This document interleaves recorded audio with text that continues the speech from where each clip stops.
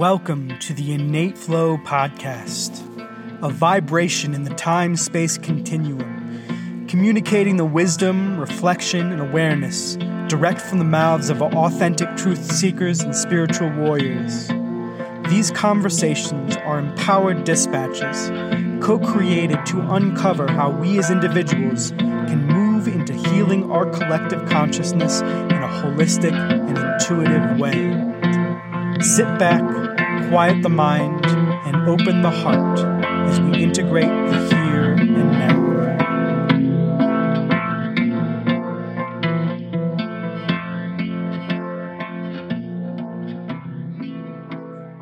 Chase Tolleson is a big dude. I mean, he's physically big, and energetically, he is even bigger. He is the owner of Ardent Fitness, the Primal Man Pathway, a program designed to help men reclaim ownership over their mind, body, and spirit in order to escape the rat race. And he is the co-host of the Get and Lifted podcast. And he has this big full back tattoo of the abracadabra triangle in Aramaic, which automatically elevates him to warrior king status in my book. And it's an honor to have him here today. Welcome to the show, Chase. Thank you, brother. I appreciate that. That was a heck of an intro. And yeah, thank you, man. I'm honored to be here, and I'm pumped up after that intro. So thank you. Sweet. Yes. So to kick it right off, I want you to imagine you're in your gym and you've just PR'd your deadlift, and this dude comes up to you and he's like, "Well done, Chase. Who are you and why are you here on this earth?"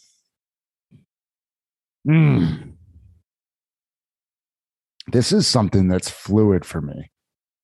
If somebody asked me that question 7 years ago, it would be a different response. And as of today, who I am is a mystical giant. And it felt that aligned with how you talk about the energy being bigger than the physical body. And I'm a philosopher. I like to look at things. I like to observe. I enjoy seeing life from the outside in. And in that vein, what I feel called to do in the present moment is to use that gift to give men the clarity to do it for themselves. And the way that I do that is via lifestyle and fitness. And if we get into it, microdosing and plant medicine, those are higher level things. But where I start individuals is around taking control of their movement and lifestyle practices. And also, I say also because most people think it's an also, it really is the thing, owning their identity and the language and the stories in their head. Yeah. That's a powerful presence to have on this planet. And I imagine in your journey to becoming the mystical giant that you are, there was that first fracturing of identity of who you thought you were into who you were becoming. And I'm curious what your awareness of that first fracturing was. Ooh, the first one, we'd have to go back. Having trouble recalling if I shared this story with you at the summit. So this may be a new one. And it was at LSD with one of my buddies. And I was 17 or 18, and he was like a year old. I was 17. He was 18. And it was like a Saturday night in the summer. And we had farm field, played around in a band, like recreational kids playing with acid.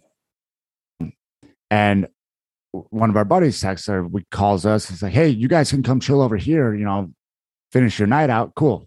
It was about a 2-mile walk. We were going to walk to his house. As we're walking, 2:30 in the morning, I slap a leaf on a tree on the side of the sidewalk. Instantaneously, a car alarm goes off like a mile away. I'm like, oh, it's like it's only to look, but not to touch. And as I say that, the weirdest, most warm gust of wind blew up right in our face. About 30 seconds after that, walking down the sidewalk. Like, different. We put it, it's we're walking past different stuff, but it's all the same because we put it all here. And as I say that, 15 feet in front of us, a rabbit runs across the sidewalk. So all of these little synchronicities were going, and we got about halfway to our buddy's house, and we forgot where we were walking. We turned around, we went back, and we're sitting in my parents' backyard. And I lay the context of those synchronicities so we can have an idea of what kind of night this was. And we sit down and we start going philosophical. Man, life's just one big circle or a bunch of circles. Little did I know I was onto like the hero's journey thing before I ever knew who Joseph Campbell was. And I sit back for a second after some of this back and forth with my buddy, and I started staring at the stars, and it was like this zap. And I sat up. I was like, dude.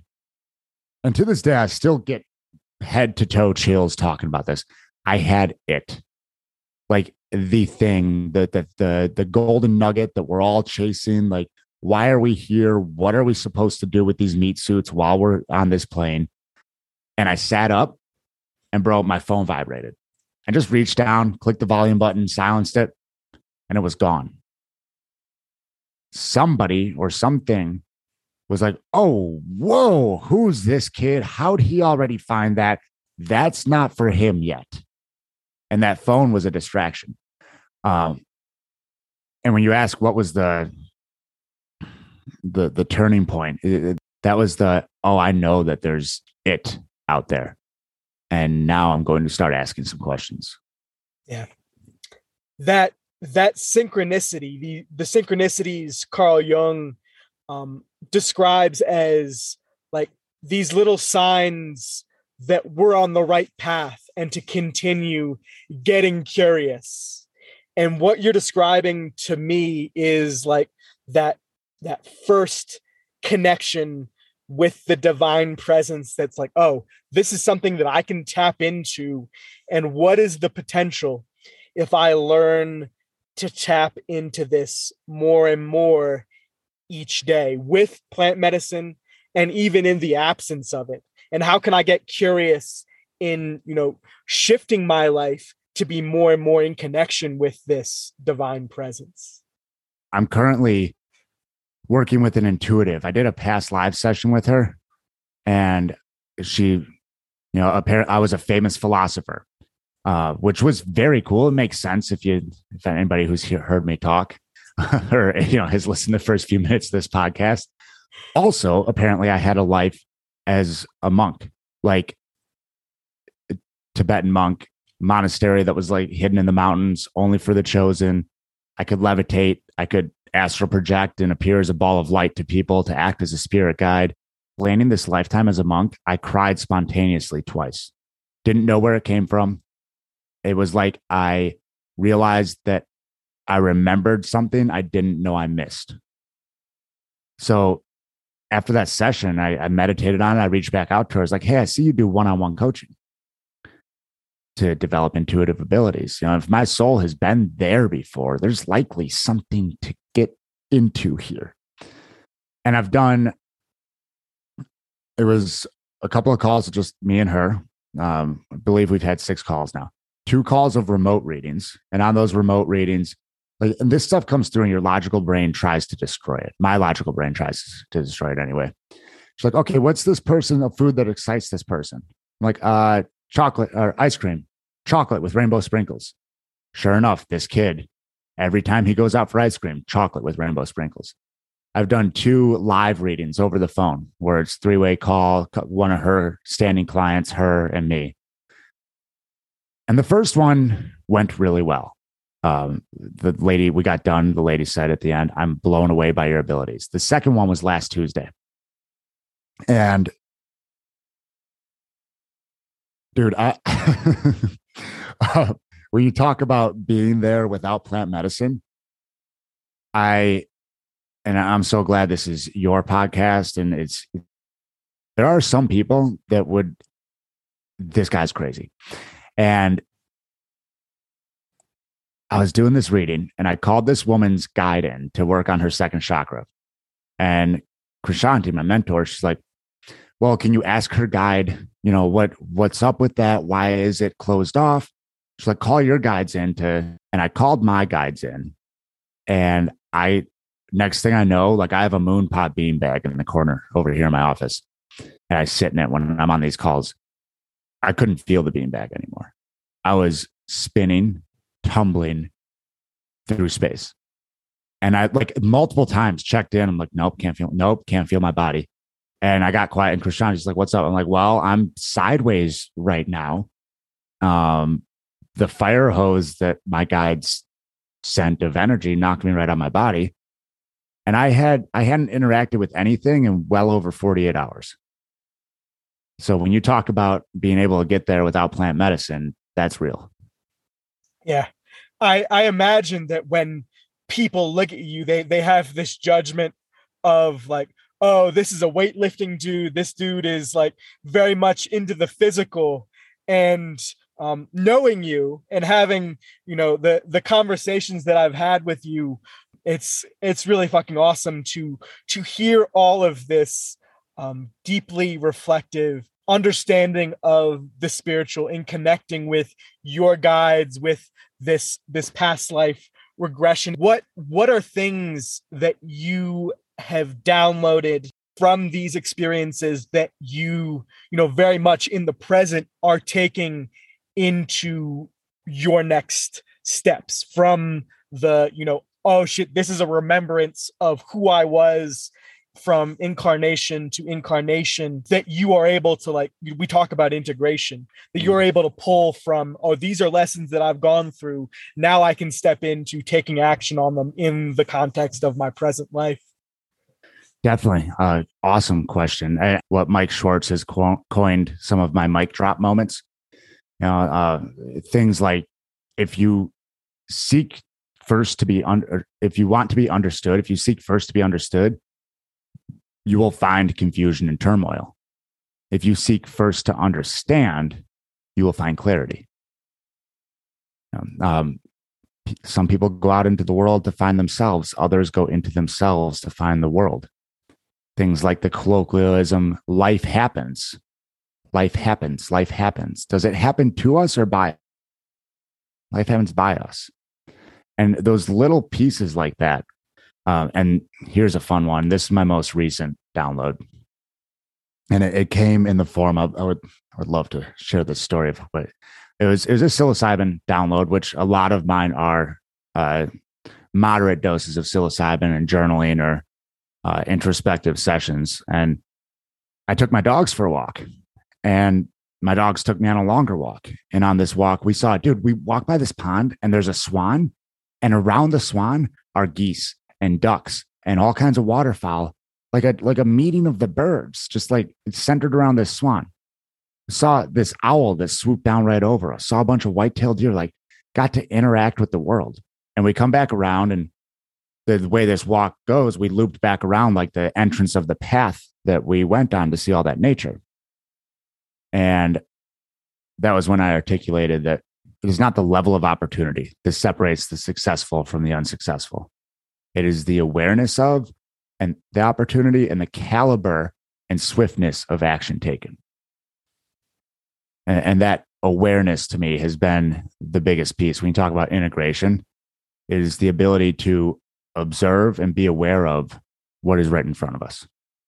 A lot of what I get, particularly with psilocybin, with that, expanded lens that I receive when I'm with the medicine, is that, like, exactly what you described, in seeing nature as this fluid organism that I am a speck within to interact with, and also to experience in its beauty, and to be in that space of joy is truly profound. To sit in it. I microdosed and went for a trail run up in it was Golden Gate State Park, and in running, I felt within this like forest space, within all of these younger pine trees, I felt like I was one with the forest. I was in the forest and I was moving through the forest, and I was also the forest. And that presence, when we're able to take that from our, being in that, within that expanded lens of reality, to bring that into a coaching call, to bring that into a podcast, to bring that into our interactions day to day, that understanding, it allows us to have so much more grace. We get to have this grace towards ourselves, this grace towards other people, because ultimately it takes us into that 20,000 foot perspective of like, oh, I am both eternal and mortal, and get to have that paradox of existence and be in the present moment within that. To walk both worlds. Yeah. That's I believe it was Alan Watts that I heard talk on it. He's like, yeah, this is all a game. Like, and when you have the awareness of it, there can be this, why do I need to play that game? And it's the true mastery comes in being able to walk in both worlds. Mm-hmm. And having that awareness makes taking the messy action, taking that next step so much easier, because it's like, oh, this is a simulation. This is a story that I'm operating in, or a conglomerate of stories, a confluence of stories that are making up my reality. And how do I get to create each of those stories moment to moment in a way that is serving my connection with my soul self, coming back to that remembrance of who we were in this eternal form, lifetime to lifetime. And I imagine in working with this intuitive and working with this past life regressionist, it's really helped you to move into that soul connection perspective of bringing that awareness in that work. How has that shaped your coaching, and your immediate relationships, both your personal and your business practices? That's a great question, and one that how has all of this journey shaped my relationships is something that I had yet to fully sit with. So this will be a fun dive. Let's fucking go. It was interesting. Luckily, Lifted Level 2 gives me the space in myself to say things like this. Otherwise, it feels like bragging. You're like the 20th like spiritually connected person that goes, oh yeah, you have powerful energy. Integration for me is sometimes feels like it happens so quick that it's like, oh, what was that? And after that past live session, I sat and I meditated with, and I was like, oh, that was a level up. Through Enlifted and other pieces, there was already this base level of awareness of being present and asking questions and holding my breath.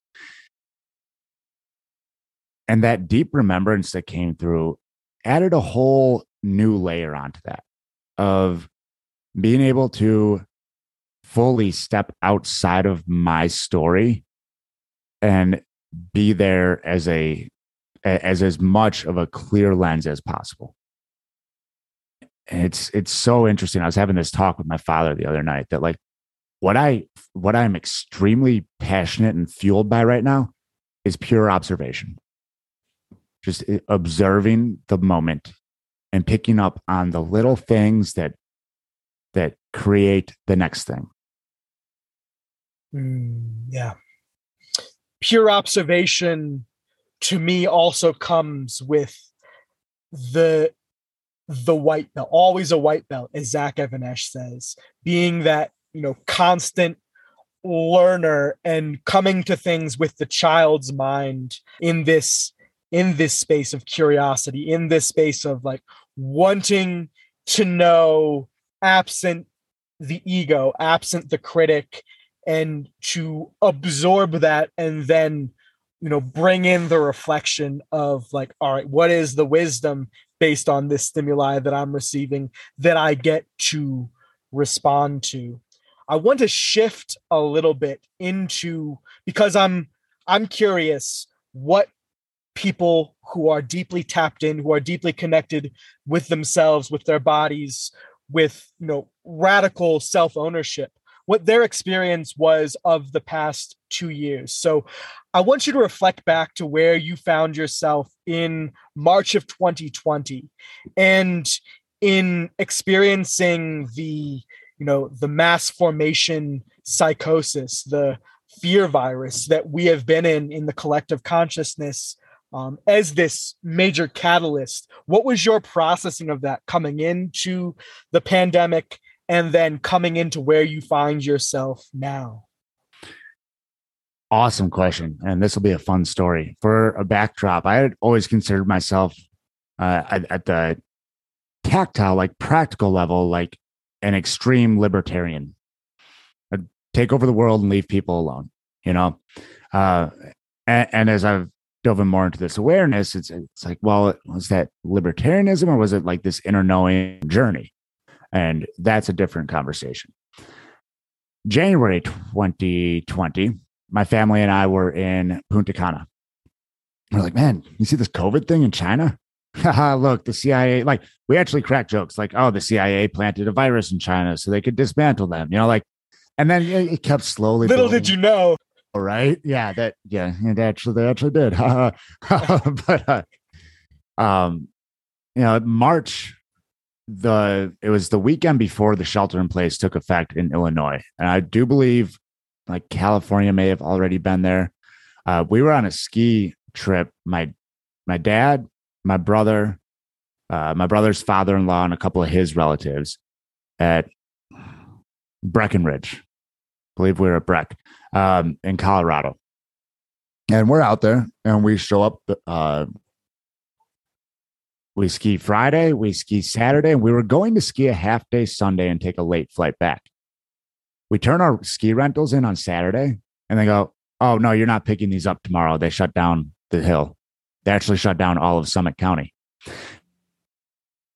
As we're sitting in our Airbnb Saturday night, trying to get a different flight back, an earlier flight, seats are literally disappearing off the map. We get to the airport and Denver Airport, you have the escalator that goes down and you have these trains from the main entrance to each terminal. There were like 3 train loads of people on this platform. So we took a whole bunch of people out of open air ski resorts, shut them all down at once, and then packed them into these tiny trains and then into these airplanes for their safety so they wouldn't get sick. That made a whole lot of sense. So I came back here. The gym was, we were running the gym. A couple of members had already checked out, buying into the fear, and cool. Your own story is right by you. That have fun. And the next week we went into a 2-week shelter in place for Illinois. Ended up being 3 months, and it was interesting because from the start of that, I was like, yeah, I'm still going to my gym to work out, and I'm still having personal training clients in for anybody that wants to. And we did. We had held personal training sessions. We were in there working out. Other gyms that 2 other local gyms had cease and desist put on their door just because the coaches were in there working out. No clients, just like people who had keys wanted to go in and work out. We did not have any trouble like that. Well, we went through that, and it was interesting running a fitness business through all that. You could see it from other people. And at the same time, we had 0 cases contracted at my gym up until we shut down in December 2021 at the end of the month. At the end of last year, we had 0 cases contracted at the gym because it's almost like when we take care of ourselves mentally, because we practice the language stuff inside that gym, and physically, weird, our immune system does well. So I did not get very vocal about it. I understood that everybody has their own stories. And from my own lens, I was like, yeah, no, I'm good until I start seeing like people bleeding out their eyes. Like this isn't a plague. I'm going to keep going about my life because being scared of dying is not something that I do. Did you find that it created a strong interconnection between the members of your gym, having almost to a certain degree, like having that the strengthening of the of like the microbacteria or of the culture, because it weeded out the people who were more susceptible to the fear, to the contraction that was being spread around in the collective, in the mind. Yeah, that's a really great question and very astute observation. Because most definitely there were the individuals that left were also the individuals that were more likely to complain or more likely to, be hit or miss on their attendance and the results. Like some of the people who left, it was most definitely well, I'm barely going anyway, and now I have an excuse. So it did. The last almost 2 years that we were open, a year and a half plus, we strongest community vibes that we had, and some of the most fun classes, highest energy. So yeah, most definitely. Going into the more like personal and vulnerable area, like what was your own personal processing of like, oh, this is something that is gonna, it's like the Black Plague, it's gonna wipe out 1/3 of civilization, to like, oh, the death rate is less than 1%, da, da, da, da, and moving from that, like tuning into the fear of the collective, to like, oh, I get to take responsibility for what my own experience is, and really use, coming back to that child's mind, that curiosity, to decipher the truth from what I'm being told, what the interest of the power structure is to put onto me, to put me into the space of contraction, so that I can like really come back to a space of sovereignty over what my reality is. Yeah, it was from the beginning, before the shelter in place and everything. And I had this conversation with my brother's father-in-law in Colorado. I was like, look at the numbers, even in the start of it. It's like and by the way, I don't trust mainstream media. I didn't before this, and anybody who does after this is a non-playable character. So as I was already against the mainstream narrative in a way like that, I'll also question anything way on the other side. I was already at a question everything stance. And all the symptoms that were out there, the people who are at risk, I'm like, cool. It's a maybe more severe case of the flu. And that was my take from, and I was most definitely, even in my family, I had, my parents, my siblings, they sheltered in place for almost the whole time. My parents were very, it was a while before they had us over for dinner again, even though we used to go over weekly for dinner. There was all this stuff that's like, yeah, well, I don't know, should we really do this? Because, social guilt and whatnot. Like, yeah, or I'm just going to keep doing what I want to do. So personally, I in the whole sense of, if you're not hurting somebody physically, intentionally harming someone with your own personal decisions, and I'll take the projection away. If I am not intentionally physically harming someone with my personal decisions, I am all right with it. And if somebody else is in a place of fear, then they can make their decisions from that. While there was still a mask order in Illinois, and like the first mask order before they lifted it and put it back on, I was walking through a local grocery store early in the morning with no mask on because I'm downregulated. I'm breathing through my nose, and I'm got a stronger immune system that way than most people mouth breathing behind a mask, all scared in there. And lo and behold, this older corner, and this was when vaccines have been rolled out already. And I walked by and he goes, "Do you to wear a mask?" I was like, "Well, I had it. I'm immune." And this dude went boom, skyrocketed. And it's like, okay, cool. I walked away. I'm like, anything I have to say is not going to be heard here. Everybody has their own stories that are shaping that perception. And the ironic thing being that the fear with which he was walking around and the quickness to which he went to anger and spiked his adrenaline was much worse for his immune system and his susceptibility to a virus than my being in there without a piece of paper over my face. And it's tragic that I imagine will never be part of the conversation around health that is being had within the CDC, within the World Health Organization, because there's no profit behind that.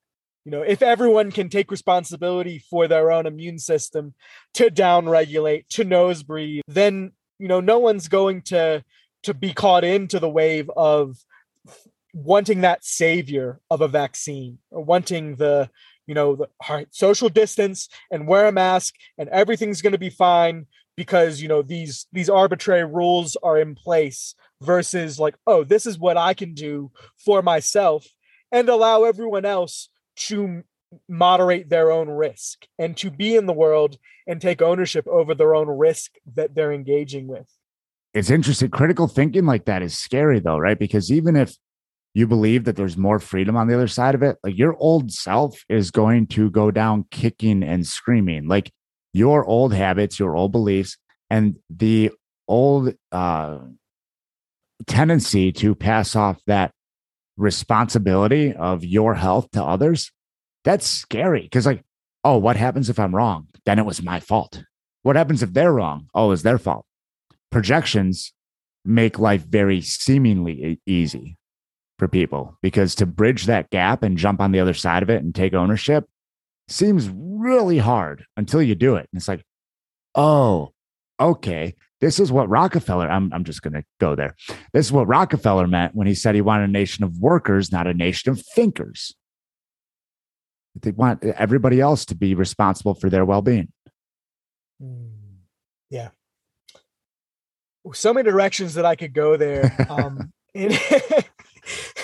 And the language game is something that you've made references to. We're both enlisted coaches, and I would like to go deeper into looking at how your word, you reference projections. There's also the negations, which are focusing on what can't, what isn't, what won't be. There's also soft talk, which weakens our goals and the time sensitive things in our lives.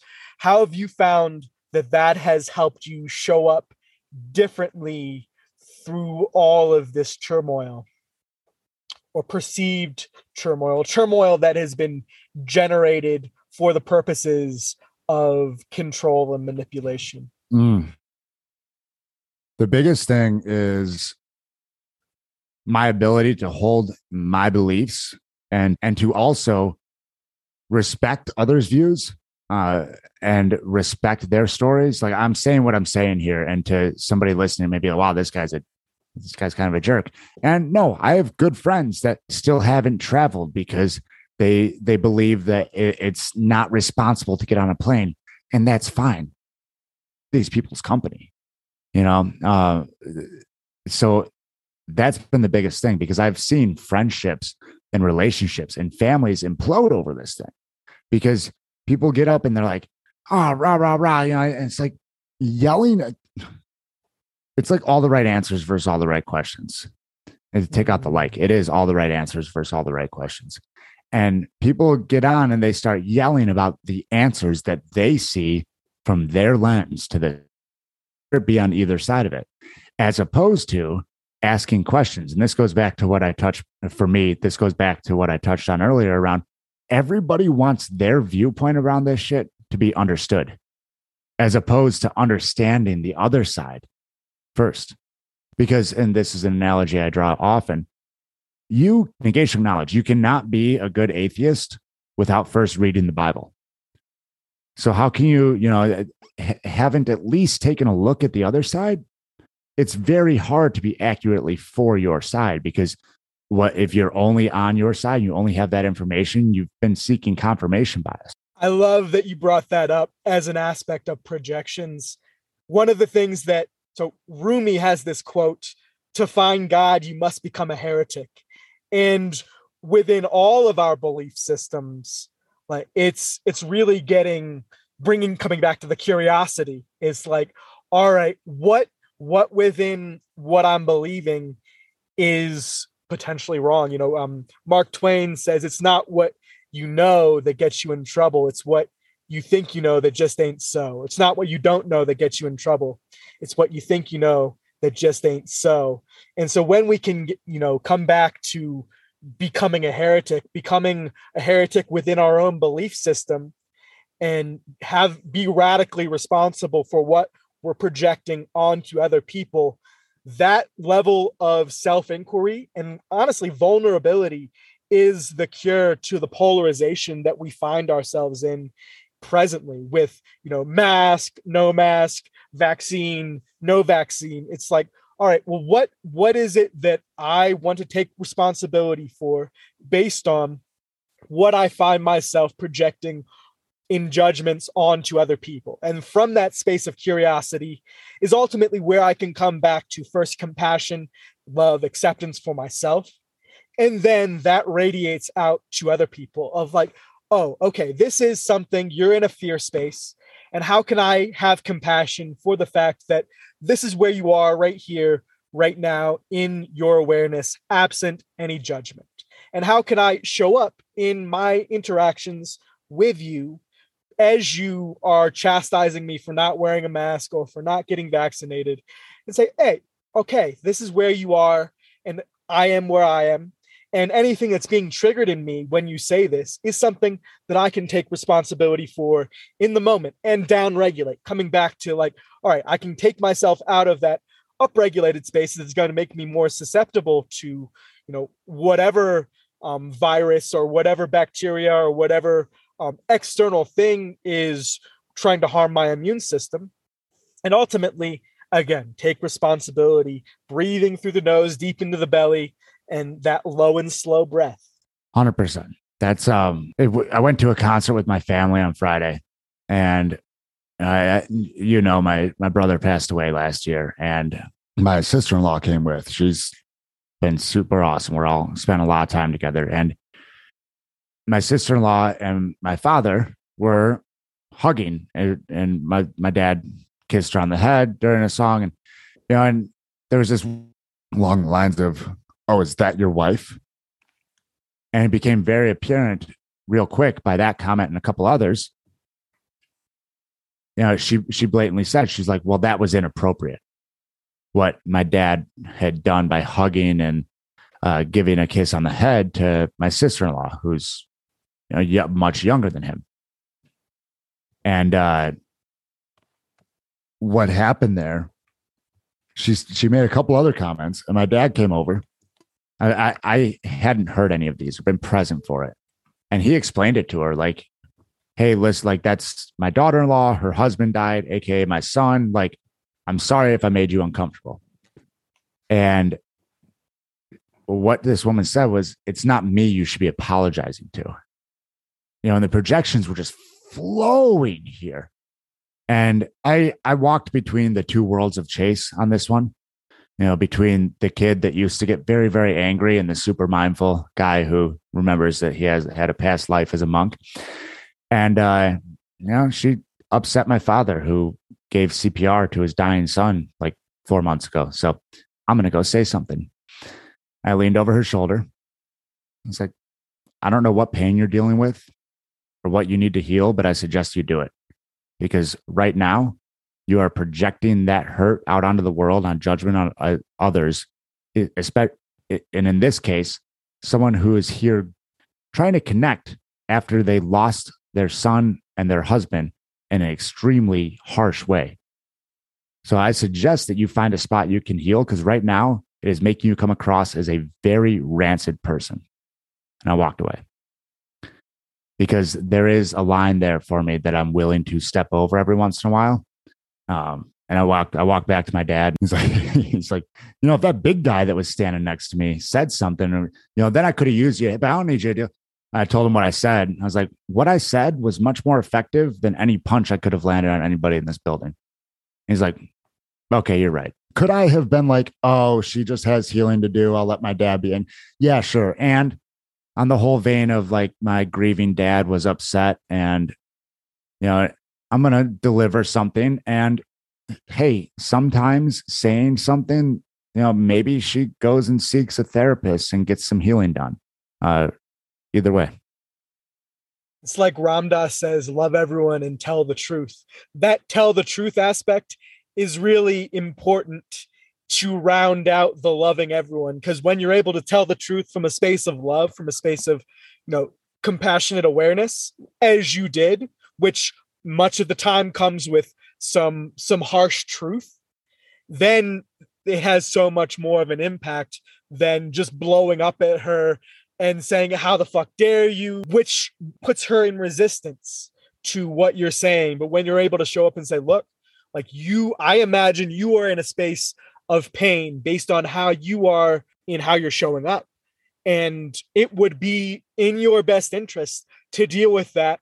And, I'm a really good language coach. I'm a great mindset coach. Here's my number. That has so much more power than just saying, nope, fuck you, and leaving it at that. So you've experienced a lot of depth and grief in your human experience recently. And in my perspective, you've done so with so much awareness and vulnerability in working through that and moving through that, in the processing of it.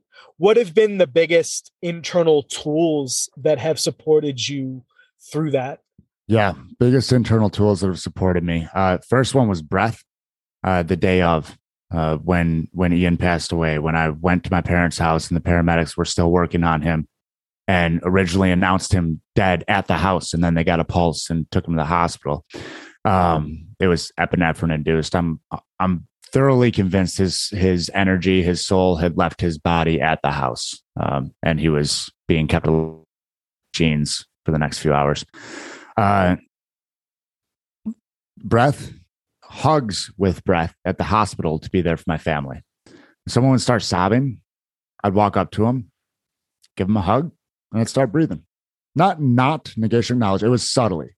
It was a subtle breath, and it was low and slow. You know what would happen? The whole entrainment, grandfather clocks in the shop thing, they'd stop sobbing. They'd start just crying. And then that cry would go to like and then that would go big, deep breath. And my sister-in-law, actually, I recounted this on one of our Enlifted episodes, where it was myself, Dave, and Kim. And my sister-in-law texted me after she listened to that episode. She's like, those hugs were instrumental in getting through that day. And then I got home and talk about awareness and ownership. I got home and I stood in my kitchen before we went back over to my parents that night. And I stood in my kitchen. I said, my brother died today. And I shook and I cried and I said it again. And I said it again. And I said it again until I could say it as flat and as owned as I said it just now. My brother died today. Because creating that awareness, creating that space allowed me to be extremely and I still got my world rocked, and didn't see it coming. Didn't know it was going to hit me like this. My uncle shows up, my dad's brother, the next day, and gives my mom a hug. My dad walks into the room and he gives my dad a hug. And I'm standing, like my hand starts twitching on the couch. I'm like, oh, here it comes. And I went out to the garage and for like half an hour, just wrecked. I will never get a hug from my brother on this plane again. That would have been much worse if I had not taken the opportunity to own and have awareness over the whole situation the day of. If I had tried to shove it aside and just, no, I'm not, then I would have seen that hug and it would have sent me right there in the living room, and it would have been a whole family ordeal, as opposed to me being able to get out, and then my sister came out and gave me a hug, and she's an Enlifted level 2 grad and a gangster, and she helped me down off that. But being able to, if a story makes you uncomfortable, own it. And if you say, oh, well, I own my story. Well, can you talk about them with little to no emotional up? Like, I'm sorry, I just talked about seeing my uncle hug my dad, and my brother died completely unexpectedly under who knows what kind of circumstances. And I'm still dry in the face. So these tools allow me to continue carrying on my life as opposed to having a story wrapped around me thinking, oh, well, I owned it. No, you didn't. No, it's still wrapped around every fiber of your being. And you think you own it when really it's owning you. It's that like spiritual bypass of like, no, it's just love and light, when deep inside we're just repressing that emotional turmoil and creating the suffering that is us being in resistance with reality. And what you're describing is socializing reality with the breath, with connecting that mind awareness into the heart awareness of, being present with what is, with bringing our perception back into a space of, oh shit, I'm going through some deep fucking heartache right now, and how can I be in that and allow that to move through me? Every emotion fully felt is bliss, including the death of our brother. I lost my dad 5 years ago, and I remember similarly the experience of hugging people and entraining them to my breath. I hadn't gotten into the story work yet, but I had done Wim Hof. I was deep into the breathwork journey, and breathing into the sobbing and allowing them to settle into my rhythm and feel into that is a powerful, energetic experience, a gift to give someone, to allow them to move through that emotion and, go from the sobbing to the crying to the just, the sniffling, and allowing them to really ground into what they're experiencing so they can find themselves on the other side of it. 100%. When you talk on that feeling felt all the way through, the day after Ian passed, like, yeah, I spent Saturday evening, owning it, and then going back to my parents, being present and available for my family and our friends. And then I woke up the next day and I sobbed in bed. I had my big moment the day after.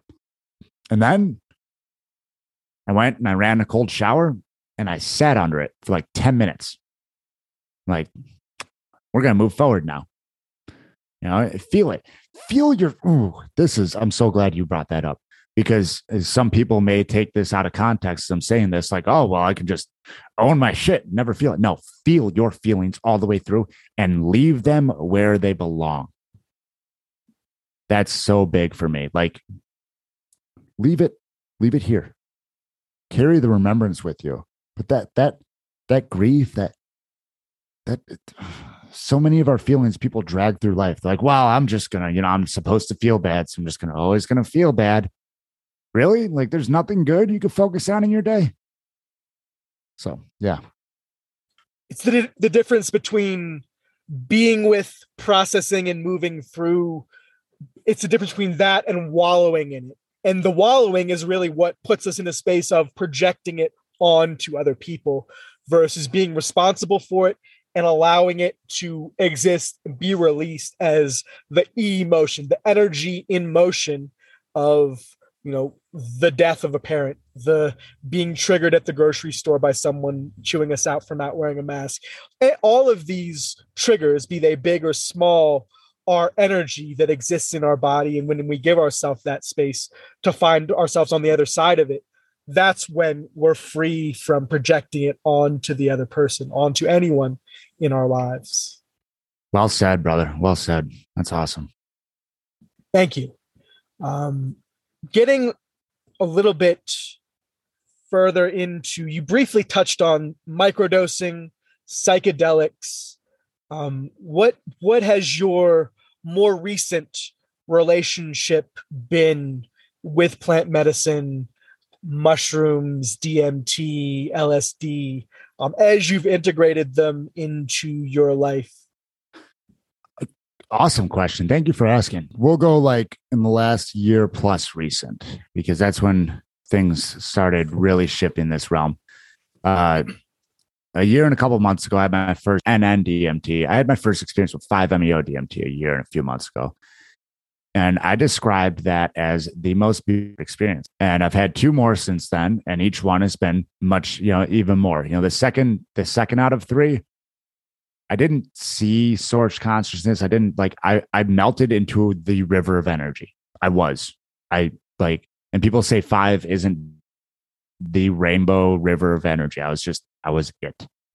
And then the third one, this is the one that I've been integrating with microdoses since. I have not had any real macro doses since this. I've had a gram or maybe 2 grams of mushrooms, nothing too big. And the third 5 experience, I was out there and I was plugged into the power grid of the universe. Like, it was the ultimate power, the strongest force you could ever feel. It was energy. Like, I can shoot lightning bolts. I can build and destroy worlds. I can do whatever I want when I tap into this energy. And as I grounded back into my body, this sense of bliss and appreciation and gratitude came over me. And I still get hairs standing up when I talk about this. And that God level energy, it washed over me with the bliss. I was like, that was love. That extreme, that was love. So tap that on top of the past lives and everything. These have come together to now with the microdosing, which I've been microdosing psilocybin on and off for about a year now. I'll go like 3 to 4 months at a time, take a little bit off and make sure I can fully integrate on my own. And I've recently dabbled in microdosing LSD. LSD, for me, for lack of a better term, still has a little bit more of an edge or like more of an up to it than psilocybin. For me, psilocybin gives me this fully present in myself. LSD for me, I can be present out of myself, if that's a fair distinction. So that, and I've been utilizing both for different avenues. And as of right now, I am currently, like in the last couple of weeks, I've set aside like a set protocol. I'm going more kind of by feel, less and less frequent, because especially after that intuitive, channeling session last week where I got knocked out of body with 0 medicines, and what some of the masters of old will talk about, hey, you can go higher once you learn to do it without plant medicine. I'm considering in the near future here, 30-day fast from everything and lots of meditation. I want to drop this theory on you, and I'm very interested in your thoughts on it. Say our energy is a baseline here, and with meditation or whatever, we can move that baseline up and up and up. Now, my experience as of recent, and this working theory, is that we can take plant medicine and go up off our baseline and out of our current abilities, except for there's balance in everything. So when we come back down, we're going to go down below our baseline for a little bit. And then we'll come up and we might be a little higher. That with plant medicine. So our baseline improves.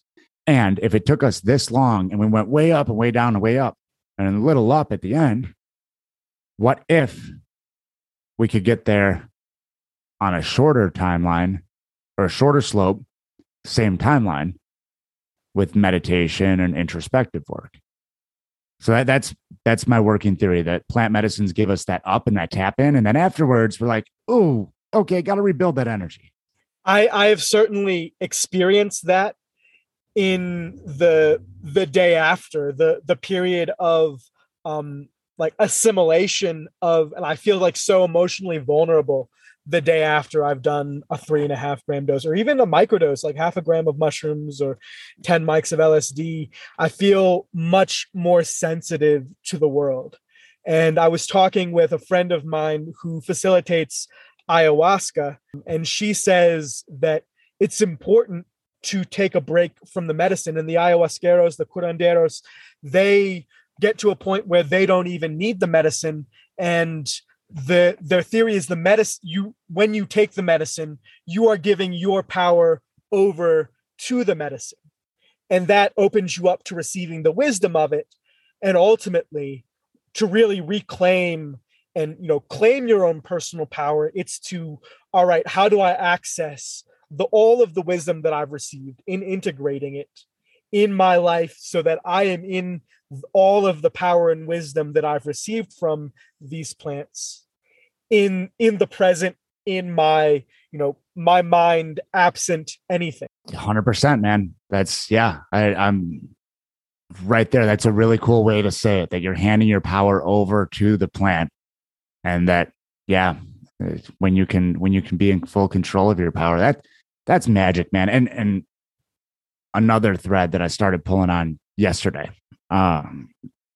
karmic stuff, the more you claim your own power, stuff seems to come around a lot quicker, like law of attraction kind of.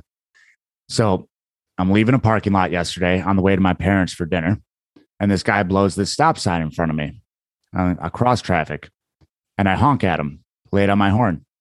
A little on down the road, I'm at a red light, and the car next to me turns right, so I go straight, and I get honked at because I blew the red light because the cars across from me had a green arrow. Like 60 seconds later, it came back around to find me, the exact same scenario. And it's so, I would say it's mind blowing if it wasn't. Like, as you lean into and you realize that reality is magic, the more that you grasp that, the more that it comes full circle so much faster. Yeah. I was having this conversation. It was actually in our coaching conversation, our prayer for future generations conversation with Jamie Suss, who is another storywork coach. He's in Ecuador. And we were talking about transmuting our karma, which is the cause and effect, into our dharma, which is, our path, the lessons that are converted through this alchemical process of our integration into our path. And so the synchronicities, when we do that, are going to show up in the form of, you honking at a person, and then 60 seconds later you get honked at in the exact same scenario, and you finding humor and beauty in that, of like, oh, that was my lesson, and I get to exercise compassion when the next person blows a stoplight or something like that.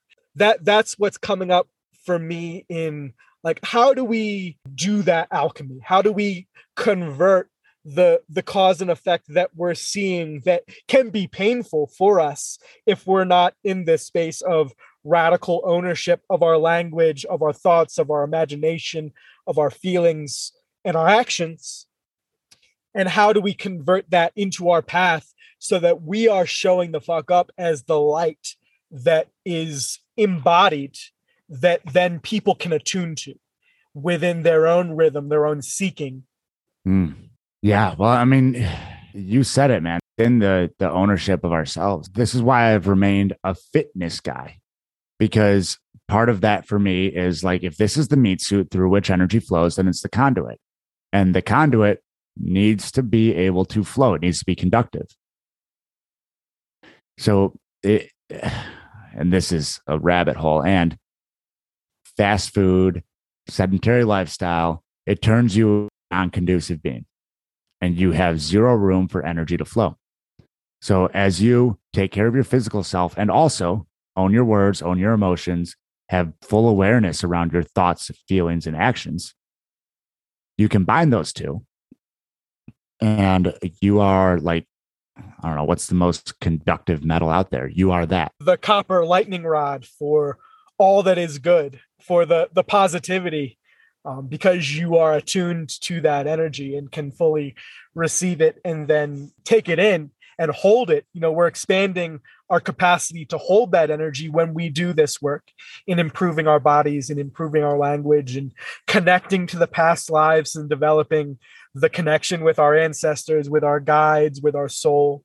And in expanding our capacity to hold that energy, we then are the conductor that is able to use it and show up for the people that we care about most when we're in a time of deep grief, for our clients, for our partners, all of these people in our lives. We then get to show up as this greater version of ourself in this expanded capacity. Yeah.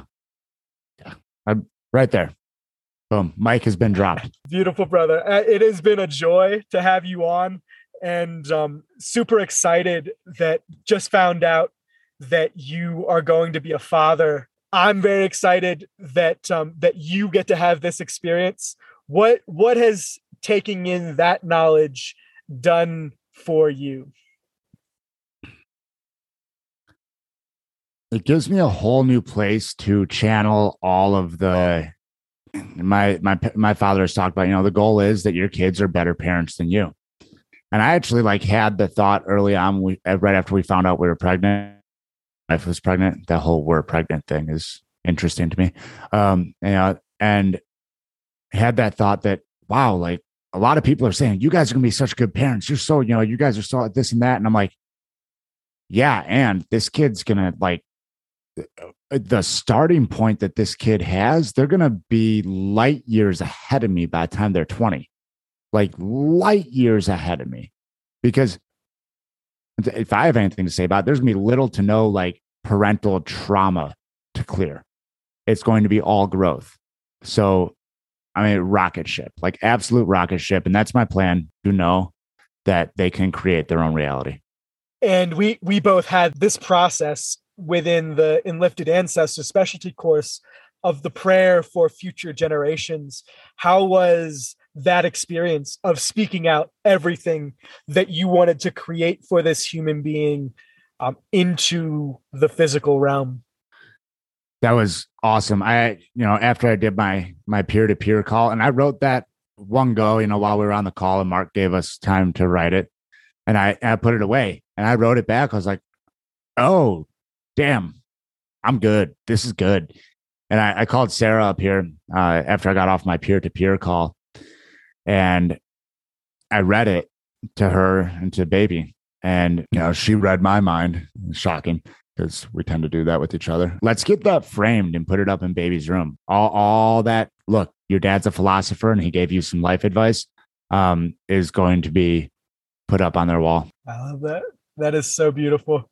If you could give one piece of advice to someone who is looking to move from a space of scarcity, a space of contraction, a space of triggering, into a space of abundance and creation, what would that piece of advice be?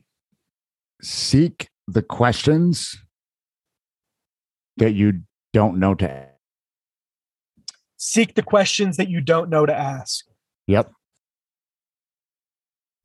What up, fam? It was around this point that the audio quality got very poor as a result of the connection.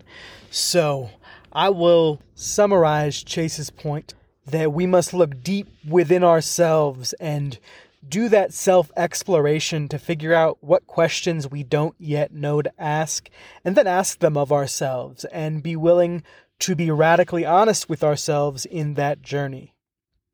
I imagine that this conversation was proof that Chase truly is a mystical giant. He is also a brother whom I love dearly, so check him out on Instagram at coach_Chase_Tolleson. He's also getting more and more active on TikTok via the primal.man.pathway, his website, chasetolleson.com. And he also has his Primal Man Pathway 12-week lifestyle fitness mindset program that will help you get both jacked and at the same time learn to love the person that you see in the mirror. Thank you all so much for joining us this week. And if this resonated with you, I invite you to go on to Spotify or Apple and rate, leave a review, and share this episode with a friend who may need to hear this message. Love y'all.